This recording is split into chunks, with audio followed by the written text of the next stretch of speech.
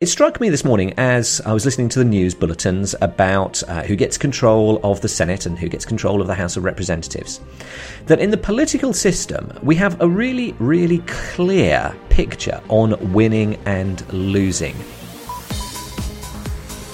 Running a successful business isn't about being clever. It's about making good decisions to improve your important numbers. Matthew Day's been helping business owners like you get better numbers with advice, systems and data since 2004. If you want magical numbers, listen to Matthew. If you want them faster, visit matthewday.com/faster. Here's Matthew. Well, good morning and welcome along to the Magical Numbers podcast on Wednesday the 7th of November. And you find us here in the UK this morning. It's just after 8 a.m, waking up to the results of the US midterm elections.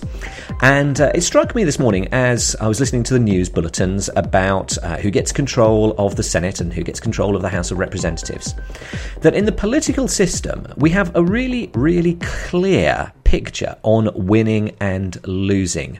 There's great clarity about success in the House of Representatives. If you get more than half the number of seats, then you win. In the Senate, it's similar. 100 seats in the Senate. If your party gets 51 of those seats or more, then your party wins. Over here, it's just the same in the UK. We have 650 seats in the UK Parliament, and if any given party wins 326 or more seats, then they get to form a government. So what we have in the political system is a very clear system of winning and losing based on numbers. And the thought this morning that went through my mind was, how do we transition that into business? Are we as clear in our businesses about the numbers that we expect and what we consider to be a win as it is in the political system? So do your sales reps really know precisely the numbers that you define as a win? So do they know whether that is, for example, number of sales calls that need to be made per day, or the number of sales that need to be made per day or per week? Or is it based on profits? Are you looking at monthly gross profit? And actually, I would argue more to focus on gross profit figures than sales figures. But are the numbers that you need to hit in your business clearly understood by everybody who is involved, who can influence those numbers? Because if there isn't the clarity on what success is in your business, and that everybody is striving towards that success, then the likelihood of you having a win is diminished.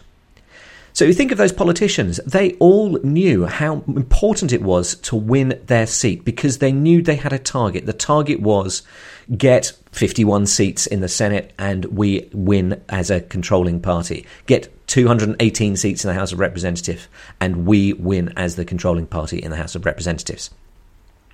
But is there that clarity in your business? You might like to think your customers as being the voters. You know, they are voting with their orders. And are you doing enough, and are your team doing enough to win those orders? And then when they win those orders, how do they know if they're doing well enough? So today's message is really about getting clarity on the important numbers in your business and making sure that there is a single number that your sales reps are focused on. We all know that most sales reps like to focus on one thing, and that is selling. So if we give them one clear metric to aim for and celebrate a win when they get over that line, then they are going to be helping you achieve your aims. And it's important that you do consider how to celebrate that win. So when somebody does hit their numbers, or a team hits their numbers, or as a business you hit your monthly, quarterly or annual figures, how do you celebrate that win? You know, again, if we look at the politicians, they're not all just sort of sitting on their hands, having won the elections, which, both the Democrats and the Republicans are able to claim a win here. So both are claiming a win and both are celebrating.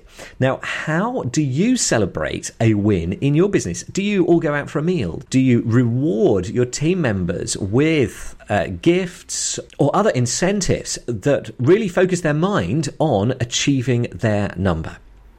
So today, I'd just like you to think about the clarity of the number that your sales reps are focused on and ensuring that they all know their number that they need to hit. And once they know their number, that you have some systems and incentives in place to celebrate the wins when they hit those numbers.